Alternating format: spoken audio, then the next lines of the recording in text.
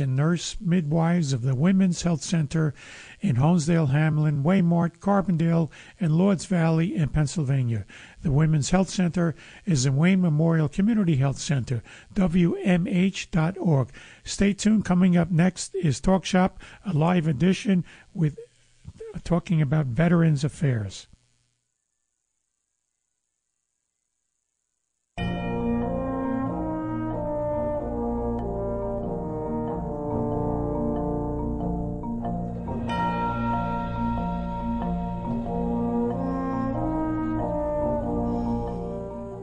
Well, good evening, and welcome to the October edition of Let's Talk Vets. This program is produced by vets, for vets, and I'm your host, Staff Sergeant Doug Sandberg, USAF 1968 to 1972. Our mission is simple: to provide news, entertainment, and information of particular interest to area veterans, active service members, and their families. We also hope this feature will broaden the understanding of these men and women and their families who have answered the call to duty to serve and protect the United States and its citizens at all costs. Tonight we'll have some national and international news of interest to veterans. We'll also have a couple of great interviews tonight, and we'll discuss a very serious and complex issue facing our veterans, opioid addiction, and the causes. And we'll speak with John Crotty, Director of the Sullivan County Veterans Service Agency, and with Chris Deutsch, the Director of Communications, National Association of Drug Court Professionals. But first, however, here are some dates of note in October.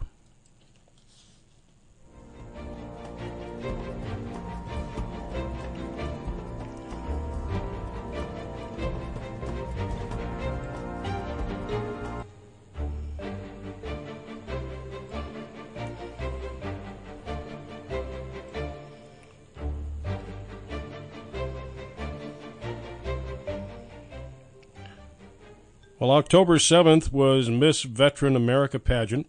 October 8th was, of course, Columbus Day. And October 13th will be the USN birthday. Happy birthday to all my Navy buddies out there. And October 26th will be National Day of the Deployed.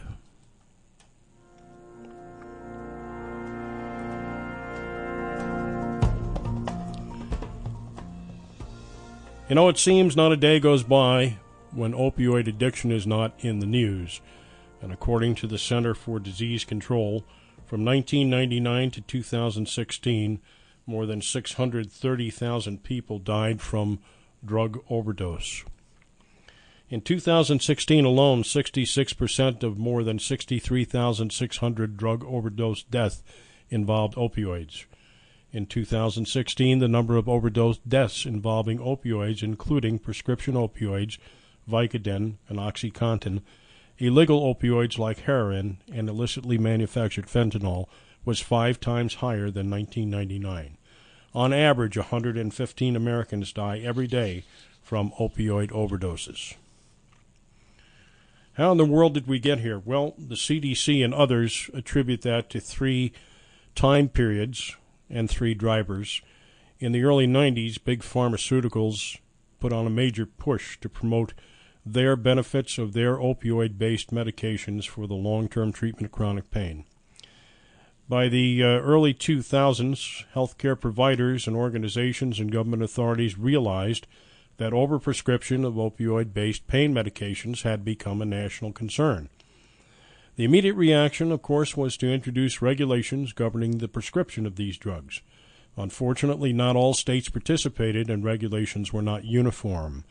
In any case, new regulations did little to stem the problem, and in large part only aided to push those addicted to opioid painkillers toward other more readily available and cheaper drugs like heroin. By 2013, with heroin in high demand, enterprising drug dealers began to introduce synthetic drugs, including illicitly manufactured fentanyl. Fentanyl is much stronger than heroin. Users never know exactly what they're getting or how strong it will be. A risky wager which many lose.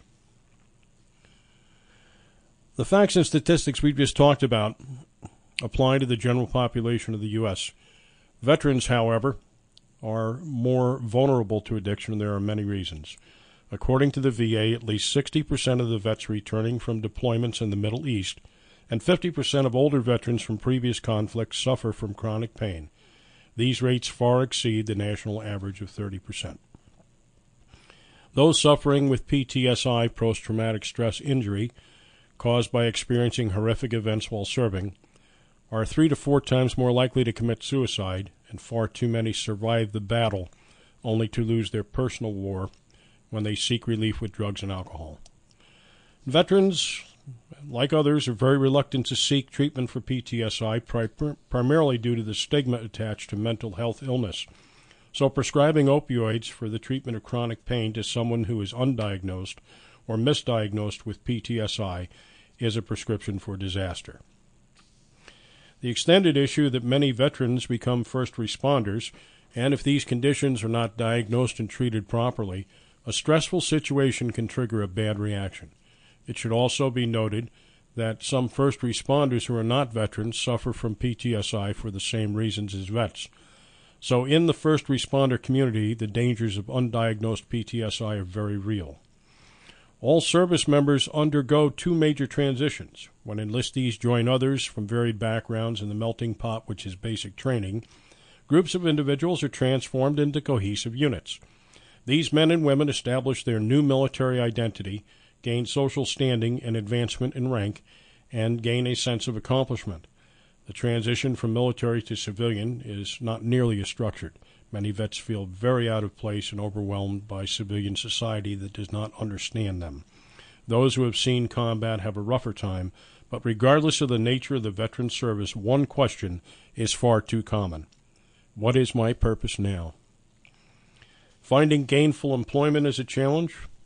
Some vets have to reinvent themselves. Seeking higher education and fitting into a campus with classmates who are generally much younger in terms of both age and maturity can be a real stress on a veteran. And in the military, your routine is regimented. There are rules for everything. Housing is provided, and all necessary services are not only available, but many are mandated. Dealing with the many choices and decisions of civilian life can be overwhelming.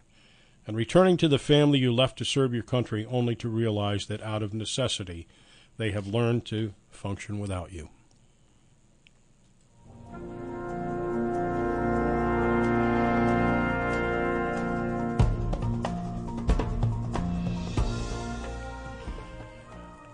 Well, we won't be able to hit all the bases tonight, but we're going to try. There's many services available to help vets with these addictions to get the help that they need, and one of them is the Veterans Service Agency right here in Monticello. We're speaking today with John Crotty, Director of Sullivan County Veterans Service Agency. John, when last we spoke, we discussed your agency's role as a service provider, as well as a gateway to services provided by other agencies. Our program this month focuses on veterans and opioid addiction. And while preparing for this program, I realized we could not do this topic justice without acknowledging how PTSI factors into addiction. Now, for those who don't recognize that term, you will recognize PTSD, post-traumatic stress disorder. Well, the medical professionals have decided that disorder has too negative a connotation, and so they're using the term PTSI for what it really is, post-traumatic stress injury.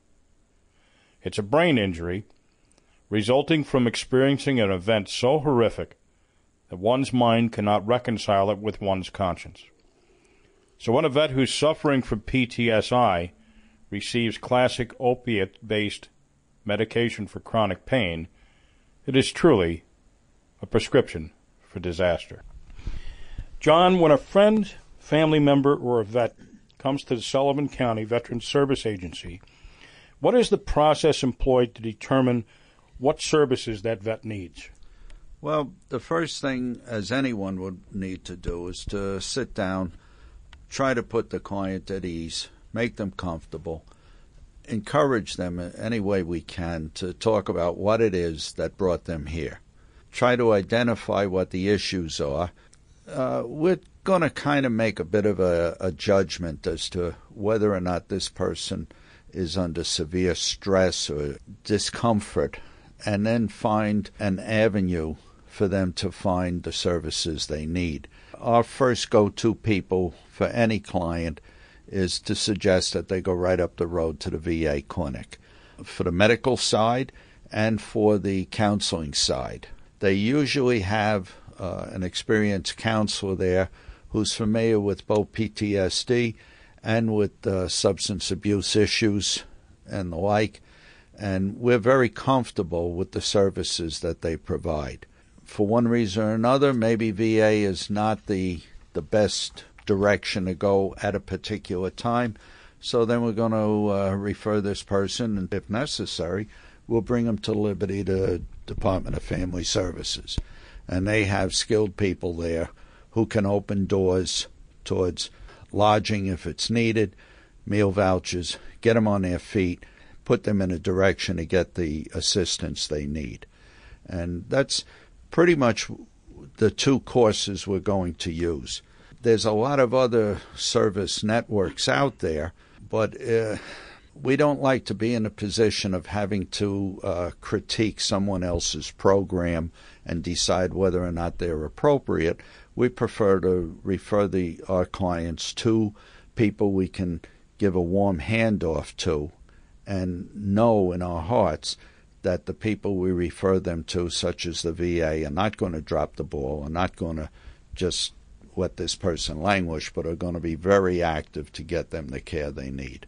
Okay, our program this month also includes interviews with the Department of Health and the Veterans Treatment Court. So how does the Veterans Service Agency become aware that a vet is getting services from another agency? For example, if a vet is arrested and referred to Vets Treatment Court, how would you become aware of that? Well, we only know what's brought to us. So the few times we've had a veteran come in who tells us he's got a legal problem, he's in a situation, the first thing we're going to do is ask them, who's your attorney, what's your status, what's going on. With the client's permission, we'll contact their attorney and explain to them they are a veteran, that the vet court might be an appropriate venue to pursue. The law enforcement, the DA's office, the courts, they're all familiar with vet court and what it offers. Basically, it's an alternative to incarceration, but they have their certain criteria. They need to achieve certain things with the client. It's not for me to get into their procedures, but not always are they made aware of the fact that a person is a veteran, and as a veteran has earned the extra consideration of the legal system. So we'll talk to the client's attorney. Occasionally we'll talk to the staff at the courthouse that handles the vet court program. We really don't intercede per se, because that's really not our place. We don't know law. It's appropriate that we don't get involved, but we're here if we're needed. We'll help the veteran establish with VA Medical a treatment program, or maybe a residency program of some weeks to months at Montrose, sometimes all the way out to Bath, where they have these recovery centers. And we'll do whatever we can to help this veteran get the assistance they need. We have transported veterans up to Albany so they can get a shuttle from Albany to Bath for one of their programs. And if we're apprised of his return, we'll pick him up and bring him back home when his treatment's completed.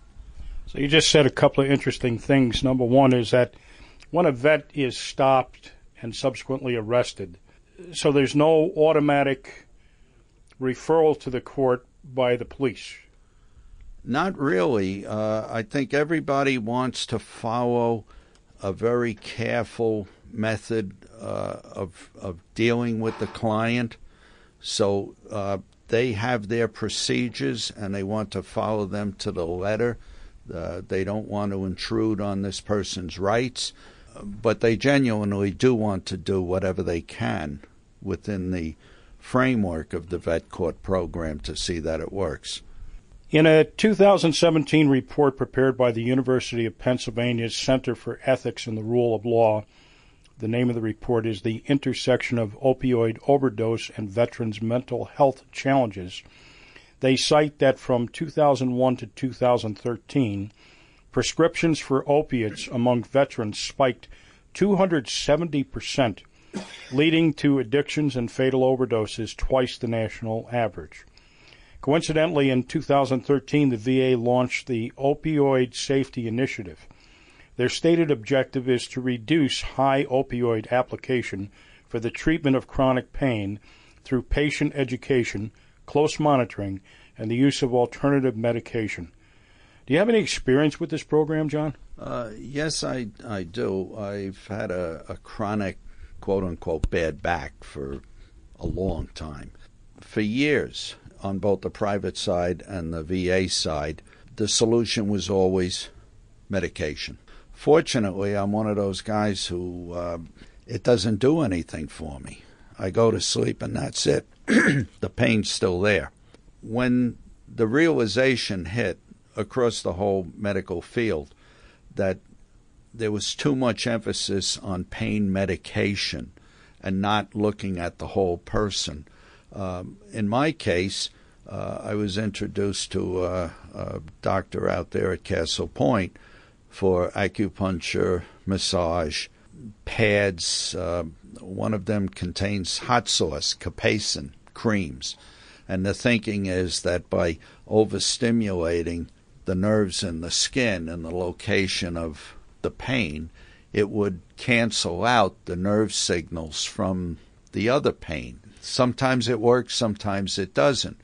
But they genuinely tried. They really tried very hard to find some other package of treatments or hands-on treatment that would work in place of the pills, which for me didn't work at all.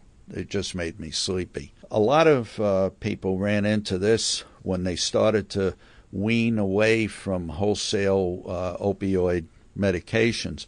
Boy, did we get a lot of phone calls from a lot of veterans who relied on these things in order to get through and be productive. We're not talking about somebody going home being stoned, but just to be productive, some way to alleviate the pain.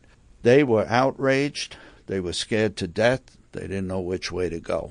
I'm gratified to see in the last 2-3 years, we don't get too many of these phone calls anymore. Apparently, the VA has found a balance between the prescription of painkillers and other forms of treatment. It must be working because we're not getting the phone calls we got during the transition. And in my case, it's worked reasonably well. Still got a bad back, but I'm still functional. In your opinion, considering the entire treatment requirements of a vet with multiple agencies, what should be the one thing that you would improve in the process?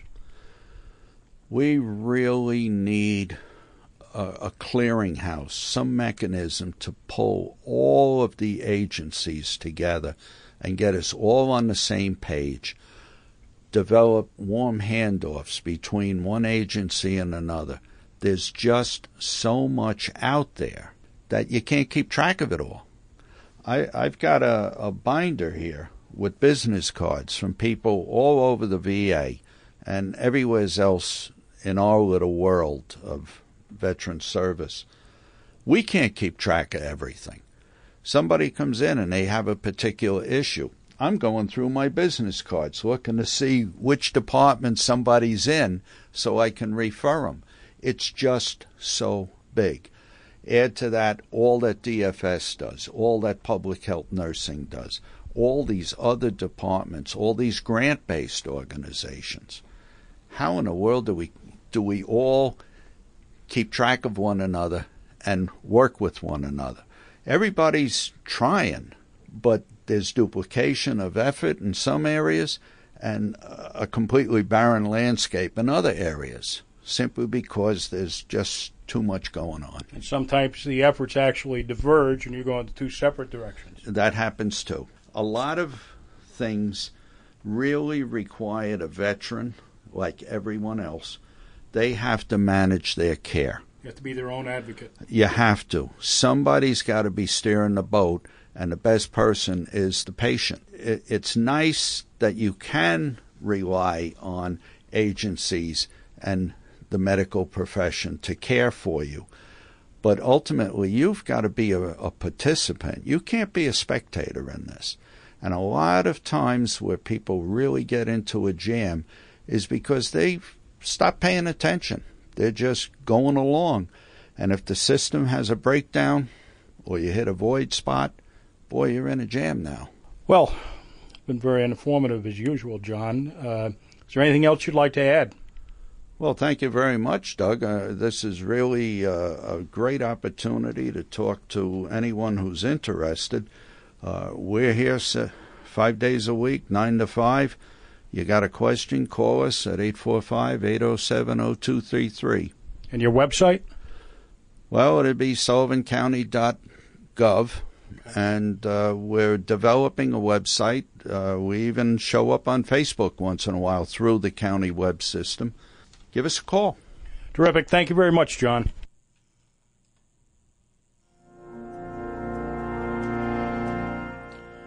For more information about the Sullivan County Veterans Service Agency, visit them on the web at sullivanny.us/departments/veterans.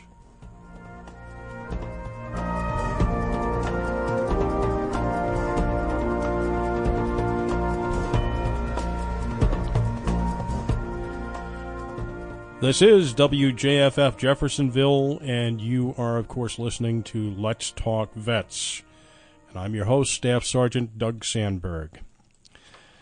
When is a court not a typical court? Well, perhaps when the court's stated mission is to promote sobriety, recover, and stability through coordinated response to the veteran's dependency on alcohol, drugs, and or management of their mental illness. Chris Deutsch is the Director of Communications for the Association of Drug Court Professionals. Deutsch, Director of Communications for the National Association of Drug Court Professionals. How are you, Chris? I'm doing great. Thank you so much for having me on. Well, thank you for taking the time to talk about this really important and very unusual organization. What exactly is the Veterans Treatment Court? Yeah, so Veterans Treatment Court is an innovation within the justice system that started 10 years ago. The idea is really simple.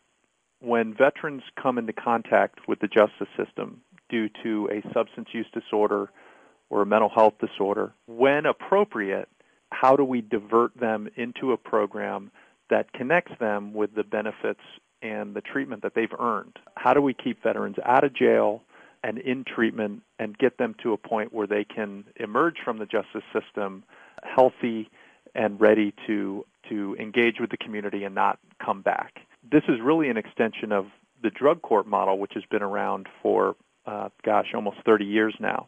So it's not entirely new concept, but the idea of applying it specifically to veterans is relatively new, and over the last 10 years has really become a successful alternative to incarceration.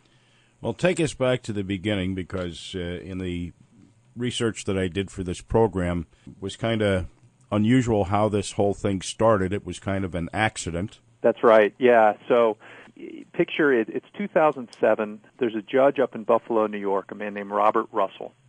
And Judge Russell's been a long-time drug court judge and even a mental health court judge, in addition to having regular criminal court dockets. Judge Russell, around 2006, 2007, he started to notice more and more veterans were coming through his dockets, and he was recognizing that a lot of them were struggling with substance use disorders, mental health disorders, trauma. A lot of them had underlying reasons for their involvement in the justice system. A lot of them didn't have any prior criminal history. Then all of a sudden, here they are before the courts on an assault charge or on a DWI charge.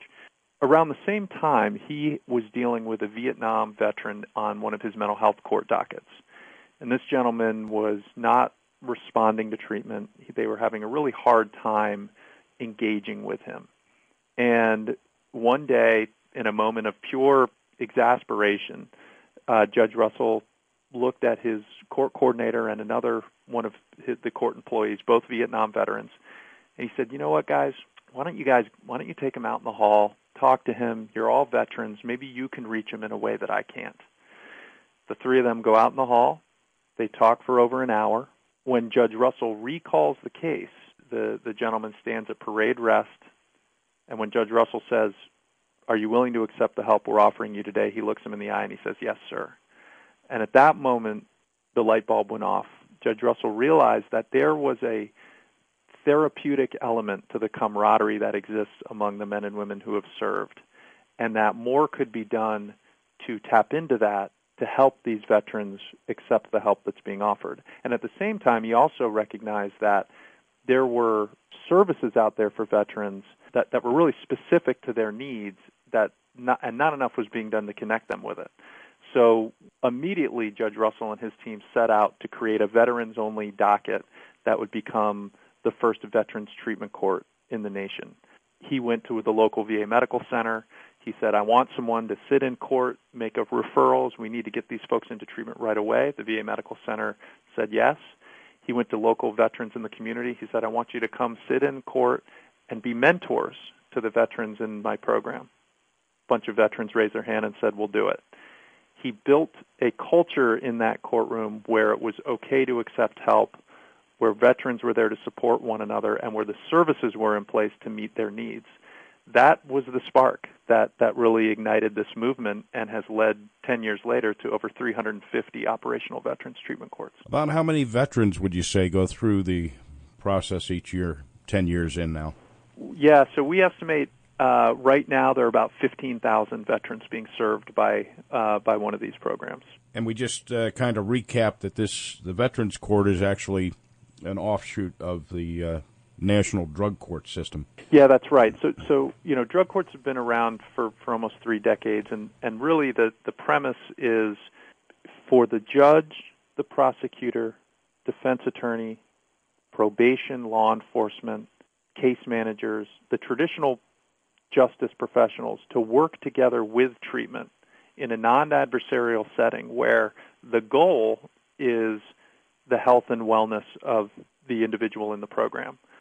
These programs are highly structured, they're rigorous, they're intense, there's close supervision, but they offer the opportunity for the person to emerge happy and healthy and in treatment and ready to live their life and not have to come back to the justice system. I think, when you start to look at the data, you see that a lot of folks who come in and out of the courts are there really as a result of some condition, whether it's a substance use or a mental health disorder.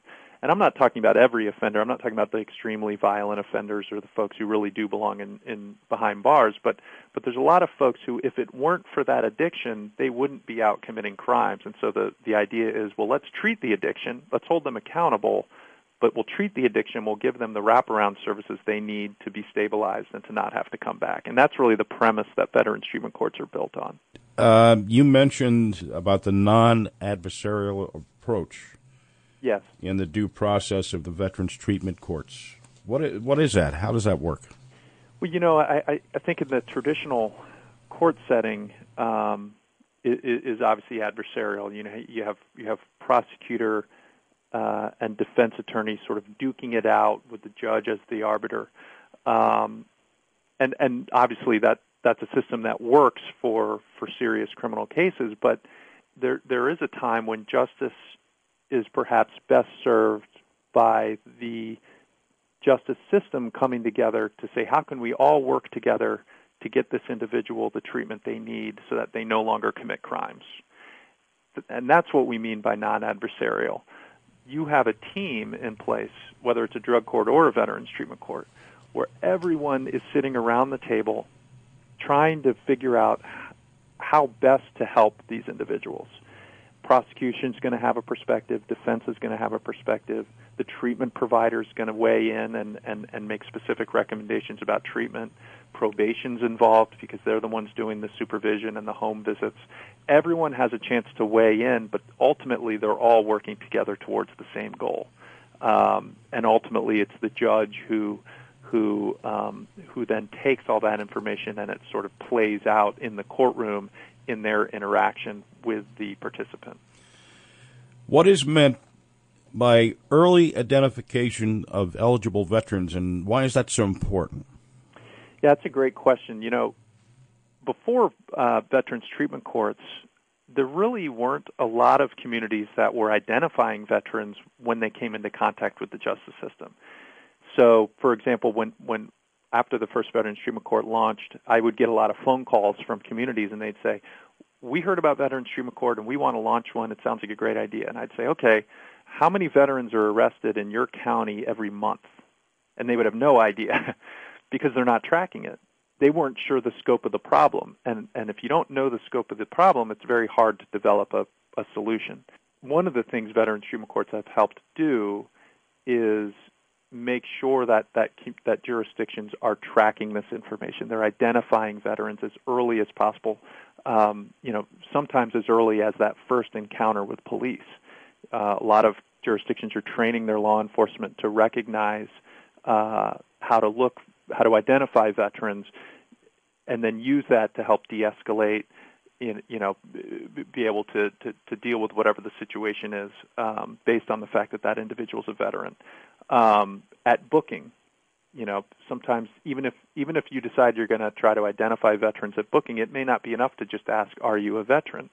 A lot of veterans may not self-identify as a veteran. They may feel like, if I say I'm a veteran, I'm going to lose my benefits, so I better not. Or, well, I didn't serve in combat, so I'm in the reserves. Maybe I'm not a veteran. Making sure that we're identifying people who have served, so that then the system can respond accordingly. If there's a Veterans Treatment Court, refer them for eligibility there. If they have benefits that are in place, work with the local VA medical center to make sure that those benefits remain in place while they're going through the court system. There's just a lot of reasons why we need to make sure we're identifying veterans as early as we can. In preparing for this program, we talk a little bit about PTSI now, it's called. Mm-hmm. And some of the local service providers like the Veterans Service Agency here in Sullivan County and the Health Department and others, their common comment is that we need a clearinghouse. Mm-hmm. Everything is spread out. You got something over here, something over there. There's redundancy of programs, and there's also a lack of programs. Once a vet is in your system, your program really strives to address collateral issues that are necessary to really help the client and improve their quality of life. Tell us about this continuum of care, how it supports the client's odds to succeed. Yeah, so you're exactly right. There are a myriad of organizations working to support veterans out there, but it can be hard to navigate. It can be hard to know exactly where the access points are for those programs. One of the things we do when we go into a jurisdiction and train them on implementing a Veterans Treatment Court is we'll do some community mapping where we'll try to pull together all of those resources so that the courtroom really becomes a one-stop shop. When you think about some of these issues, PTSI, substance use disorder, they're incredibly destructive on a person's life. A lot of times the veterans who come into Veterans Treatment Court, they've lost their housing, they've lost their family, they're unemployable, they're in really rough shape. And it's not enough to get them into treatment and address the mental health needs or their substance use disorder needs. You've really got to have the wraparound services in place to make sure they have stable housing. They're able to go back to school. They're able to further their education. They have family counseling. You've got to really put this individual back together beyond just that treatment aspect. And so Veterans Treatment Courts will really try to harness all of those resources at the local, state, and federal level available to veterans and get them in one place so that whatever they need to help support their recovery, the court can connect them with it. So it's fairly obvious one of the things that was missing in trying to get veterans into the system and trying to communicate with them was the fact that they're used to discipline, they're used to regimentation. So I take it that the court and the system and all of the surrounding services and support are more disciplined than the regular drug court, almost as if it was when they were in the service. Yeah, I don't know if I would say it's more disciplined or structured, but I would say the veterans in the program respond in a different way than non-veterans do to a drug court. In Veterans Treatment Court, we see the folks almost thrive under that structure and system of accountability in a way that folks who haven't served frankly don't, because there was never a point in their life where there was that structure. With veterans, that's not the case. All of these folks have been through training, have lived structured lives, and so they do tend to respond really well to the structure of a Veterans Treatment Court. And that's one of the things that, a veteran in the program will say, this is like having my unit back. It feels comfortable to them because they've experienced those types of relationships in the past. And that's a really powerful thing, and that doesn't happen when you have veterans who are kind of spread out amongst a bunch of different dockets in the justice system. By clustering them all together, not only are you able to then bring in all the resources into one place, but the veterans themselves feel that sense of camaraderie and that sense of structure, and frankly, that I think they buy into the program a little bit faster than maybe non-veterans do in a drug court. Well, let's talk for a minute about how the process reinforces compliance with the program laid out by the court, because that's important. Yeah, it's really critical. And it comes back to that team dynamic and that non-adversarial approach in some ways. Typically these programs last about a year and a half, sometimes 2 years. And throughout that entire process, the team is getting together regularly and discussing each individual in the program. One of the issues we see throughout the justice system is sort of the way communication can be fragmented. Probation knows one thing about someone, a treatment provider knows another, the prosecution knows something, but nobody's on the same page. Veterans treatment courts and all treatment courts really, they try to eliminate that. And so you have strong communication between the entire team so that everyone's aware of what's going on in that individual's life. If they need additional treatment, if they need additional housing, if they've just gotten a divorce and maybe that's going to impact their recovery, you want everyone on the same page so that the court can respond accordingly and with all the relevant information. That plays out over the entire course of someone's involvement. At the beginning of the program, they're going to appear in court more regularly. They're going to have closer supervision.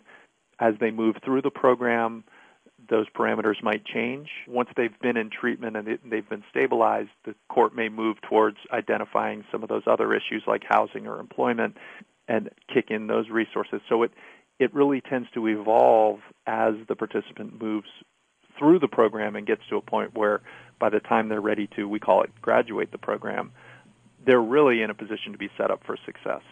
And the team has been there every step of the way supporting them.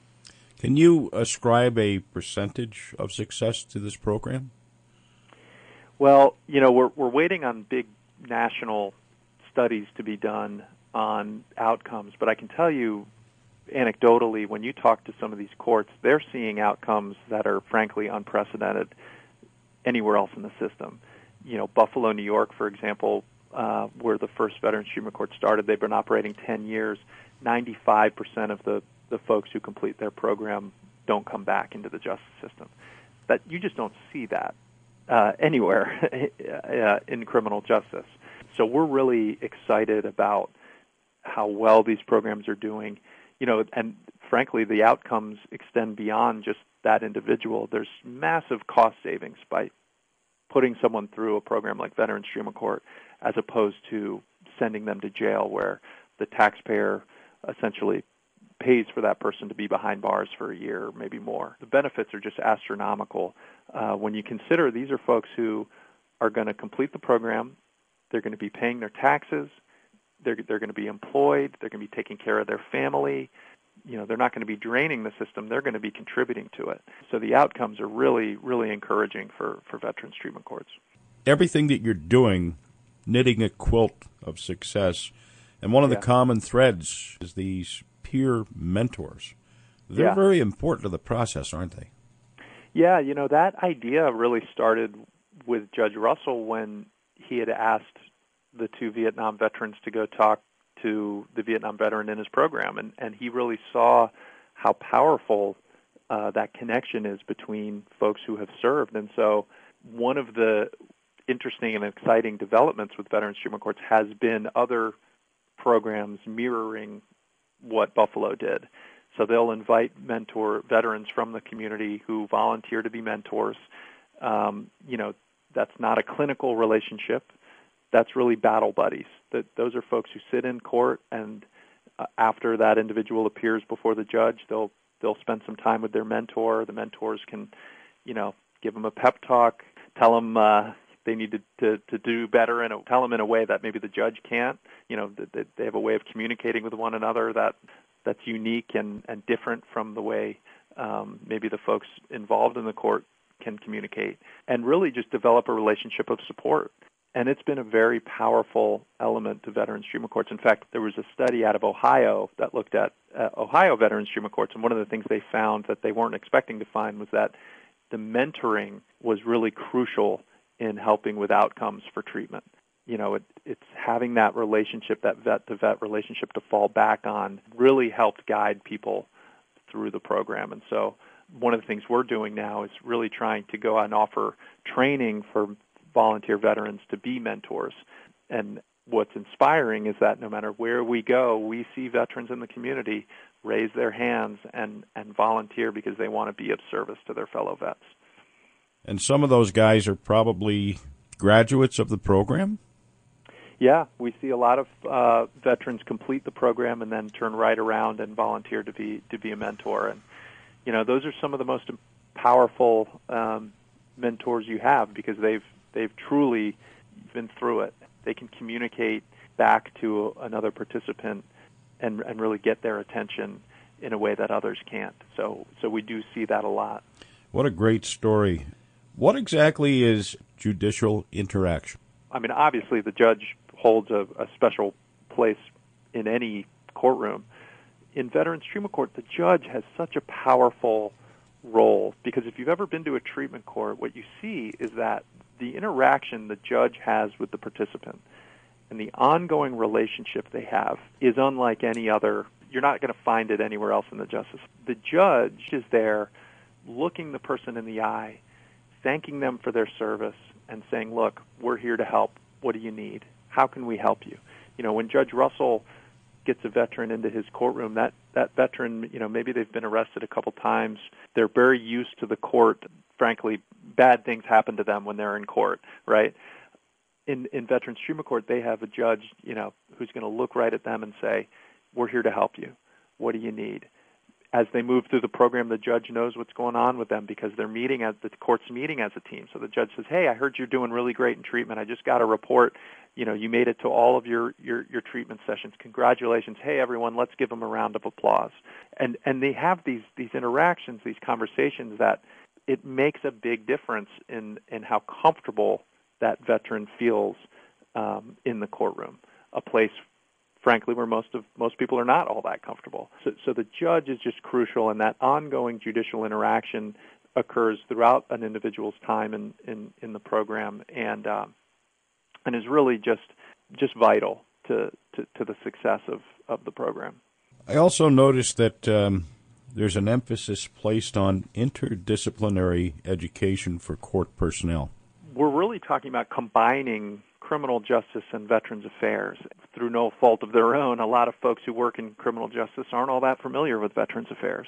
And a lot of people who work in veterans affairs aren't necessarily all that familiar with how the criminal justice system operates. And so there's a need to continuously train the Veterans Treatment Court personnel to make sure that, for one, that they're following best practices and they're aware of the latest research out there on how the model should be implemented, but that they're also, they're learning a new language. They're learning how to talk to veterans, how to liaise with the VA, how to apply for benefits, how to do things that maybe they haven't known how to do in the past. And so we really place a great emphasis on ongoing training.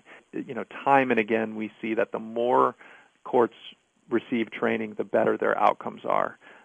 So it's just really important. And it's important for the team to learn how to function together in a way that perhaps they're not used to functioning. I keep hearing the same thing again all throughout the conversation that we're having about, relationships, and that goes for your community-based service providers as well. And I have to assume, I may be wrong, but I got to assume that they're willing participants when it comes to this effort. Absolutely. There's so many service providers out there and programs out there. And as we talked about, a lot of times the issue is not the willingness to be of service. It's connecting the dots and making sure folks are communicating with one another. Veterans treatment courts are great at breaking down some of those barriers, getting everyone into the same room so that everyone can work together. And a lot of the issues a veteran may be dealing with, the VA is going to be able to address a lot of it, but they may have needs that fall outside of what the VA can provide, and so having local community providers in place is really important. Real quick, before we wrap this up, we talked about all the parts and pieces. Could you walk us through a straw man or a typical case timeline from arrest to success? Yeah, actually, I was exchanging text messages with a veteran who I've become friends with, who was a participant in the Veterans Treatment Court in Philadelphia. We were texting about the start of the hockey season, but his story is a really great example of how these programs work. So this is a Marine Corps vet. He was in the initial invasion of Iraq. He had a stop loss, spent a lot of time in combat. He got home. Within 24 hours of getting home, he's arrested, gets in a bar fight. This starts a sort of downward spiral for him. He was dealing with some undiagnosed PTSD. He was self-medicating with alcohol and opiates. And for a number of years, he was sort of in and out of the justice system. At no point was there any connection to treatment. His family life started to deteriorate. His housing deteriorated. He was really in bad shape. Probably 4 or 5 years ago now, he gets arrested. I think it was another assault charge. This time, he gets referred to Veterans Treatment Court. There's a recognition out of the DA's office that, hey, there might be some issue here, that his history, we're looking at the charges he's racking up. We think that maybe he'd be eligible for this new program we've got called Veterans Treatment Court. So there's an assessment done, and it's determined that, yeah, indeed, there's a mental health need and there's a substance need. He's referred to Veterans Treatment Court. Immediately, the Veterans Treatment Court gets him into treatment. He has to appear regularly before the judge. He's appearing once a week. He's going to treatment. He's meeting with a mentor. They start to address housing. He's starting to get more comfortable as he moves through the program. The treatment's helping to stabilize his life. They bring in family counseling to help him reconnect with his spouse, with his kids. Gradually, he starts to put his life back together. He starts to address some of the demons he was dealing with. He learns how to cope, and after a year and a half, he's a new person. At that point, they recommend him for graduation. He graduates surrounded by friends and family. He's happy. He's healthy. He immediately volunteers to be a mentor to other veterans. His life is completely transformed. And we're certainly not, as a nation or as a community, better off with him sitting in jail. His family's not better off. His community's not better off. The nation's not better off. We are much better served by having him out in the community, being a father, being a husband, being a mentor, being a contributing member of society, and that's exactly what he is today. He's now coordinating the mentors in that Veterans Treatment Court, working, goes into jails, works with justice-involved veterans. He's precisely the kind of person we need on the front lines of the justice system. And so, that's just one example, and there are thousands and thousands just like it. That is an incredible story. When I heard about this, I'm learning things doing this show that I had never known before. In closing, Chris, veterans don't like to ask for anything. They're pretty proud people, and I could see where some of them get in trouble because their attitude is, I don't want your help. Get away from me. I'm done with the government. But given your experience with veterans, what is the one thing that you would say where a veteran is struggling with addiction? What is the one piece of advice you would give them? That's a great question. It's easy to lose hope and to feel like there's no way out. And I think what Veterans Treatment Courts show and what we know to be true is that there's a huge community of folks out there ready to embrace you, not judge you, and get you the help that you need. And sometimes all you have to do is just ask for it and then let them come in and get the work started. I've seen folks in these programs who have reached the deepest depths of addiction, have lost everything positive in their life, and yet they are able to rebuild and reconnect and turn their lives around. No individual is beyond hope, and there are a lot of people out there who are ready to help. So I would hope any individual or any family members who are dealing with folks who are struggling with these issues to just not lose that hope and to reach out and ask for help.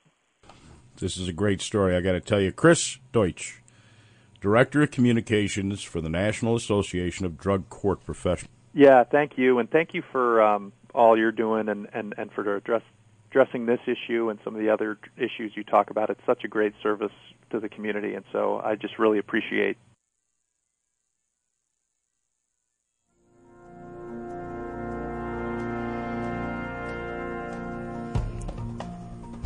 For more information, you can go online and go to justiceforvets.org. Well, pretty full program tonight. We do have some time for a few news items before we say goodnight. An update. Last program we told you about a stand-down event, September 14th. And this event was presented by the Sullivan County Veterans Coalition in Monticello. And these events bring together multiple veteran service providers in one place. But John Crotty, director of the Sullivan County Veteran Service Agency, shared the following with us. There were 54 vets and 66 additional people in attendance, an all-time high, and vets had to use a check sheet to visit all the stations in order to qualify for surplus clothing. This allowed for compilation and update of contact information, also ensuring that each vet was made aware of all available services in attendance. The VSA reports 5 new vets in their system as a result. We have an all-you-can-eat breakfast at American Legion Post 1266, 92 Pine Street in Wirtsboro, 8 a.m. to 11 a.m. on Saturday, the 13th. Military-style chow line prepared and served by veterans. All proceeds support programs for veterans throughout Sullivan County. $7 at the door. Call 888-4958 or 888-2535. From the Wichita Eagle, after serving a tour in Iraq with the Air Force in 2008, Sarah Sell had her first experience using veteran services. Initially, my experience was wading through the system I didn't understand and being questioned in hallways because I wasn't supposed to be there, she said. Just being asked, "Where's your husband?" or "Who are you here to see?" or "Who's your sponsor?" Well, I'm the sponsor. I'm a veteran. In 10 years, Sell's experience with the VA has changed for the better, she said. And on Friday at Robert J. Dole VA Med Center, the VA's efforts to improve how it serves women veterans were demonstrated with the opening of a $1.5 million, 2,700-square-foot clinic focused on women. At the ribbon-cutting ceremony for the clinic, located on the second floor of a recently constructed wing of the hospital, Medical Center Director Rick Amant acknowledged women feeling invisible as veterans. We have a report from Breitbart, which is a little disturbing. A newsletter plastered around the University of Colorado Springs campus in recent weeks called for a ban on enrollment for U.S. military veterans seeking education in American universities. The newsletter, which is titled Social Justice Collective Weekly, argues that military veterans are unfit to be students in American college campuses because they might, quote, openly mock the ideas of diversity in safe spaces. and because they've been socialized by a military culture that is white supremacist. A 4-year tradition university is supposed to be a place of learning and understanding, of safety and security. However, there is an element amongst us who may be frustrating these goals. Veterans. The University of Colorado is known for the number of veterans who are full and part-time students. Writer and Army veteran Paul O'Leary responded to that newsletter recently in a blog post aggressively defending those who have enlisted in the armed forces. Quote, "Isn't it wonderful we live in a country where all of us feel free to express our opinions in the public forum, where we're all free to pursue educational excellence." Quote, "With black, female, Hispanic, and Asian service members holding senior leadership positions across the vast spectrum of fields, from combat arms to support and administrative, including generals and sergeants major, can this truly be called white supremacist organization?" And in Exeter, Rhode Island, nearly invisible in the rain clouds, a ghostly F-15 screeched over the mourners at a Rhode Island Veterans Memorial Cemetery and vanished in a roar of thunder. This flyover was a sign of respect from one combat veteran to another. Frederick Moore Meller, an Air Force pilot from Cranston who had been missing for over half a century, was at last being laid to rest in the earth of his home state recently. Honor guards from the U.S. Air Force, Cranston Police, and Patriot Guard riders stood without flinching in the driving rain as the Air Force hearse carrying Meller's casket pulled up to the gravesite. And on that note, I think we're going to have to wrap it up tonight. I have a few things in closing, some acknowledgments. Centers for Disease Control, a National Safety Council report, Prescription Nation, 2018. University of Pennsylvania, Stars and Stripes, Military Times, and Military.com, Veterans Administration, and, of course, Chris Deutsch, Director of Communications for the Association of Drug Court Professionals, and our old friend John Crotty from the Veterans Service Agency. You know, there are times when you can't go it alone. So know that there is help out there. A good place to start is Sullivan County Drug Addiction Helpline, manned 24 hours by Sullivan County social workers, Catholic Charities, and SALT, which is Sullivan Agencies Working Together. Volunteers, 866-832-5575, or text hashtag HopeNY. Until next time, I'm your host, Staff Sergeant Doug Sandberg. Thanks for listening, and thank you for your service. Until next time, company dismissed.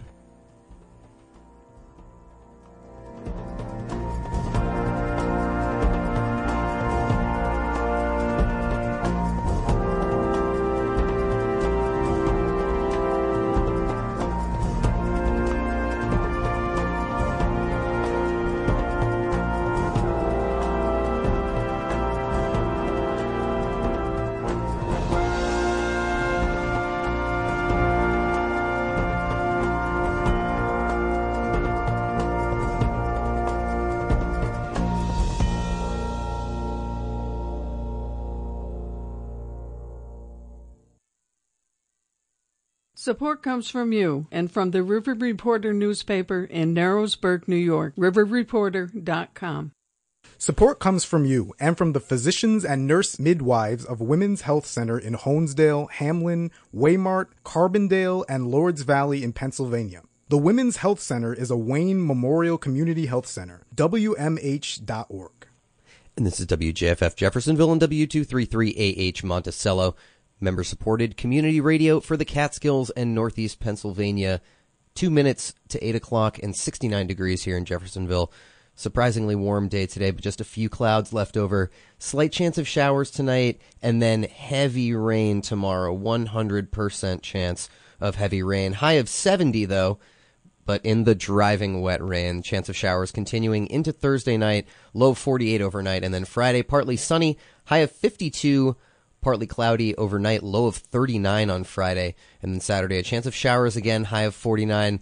And then down into the 30s again Saturday night, overnight, partly cloudy. Sunday, mostly sunny, high of 54. And then chance of showers again Sunday night. Don't put your slickers away just yet, folks. This is still WJFF 90.5 FM Radio Catskill. Stay tuned right now for Neonatal Pulse with me, Brad Mann, here for the next 2 hours, only new music. And then the Big Insomniac Show at 10 o'clock, a wonderful Wednesday night of music for your ears. Stay tuned here on Radio Catskill 90.5 FM. Support comes from you and from the Law Office of John Ferrara in Monticello, New York, providing legal services in the areas of matrimonial and family law and criminal defense. John.Ferrara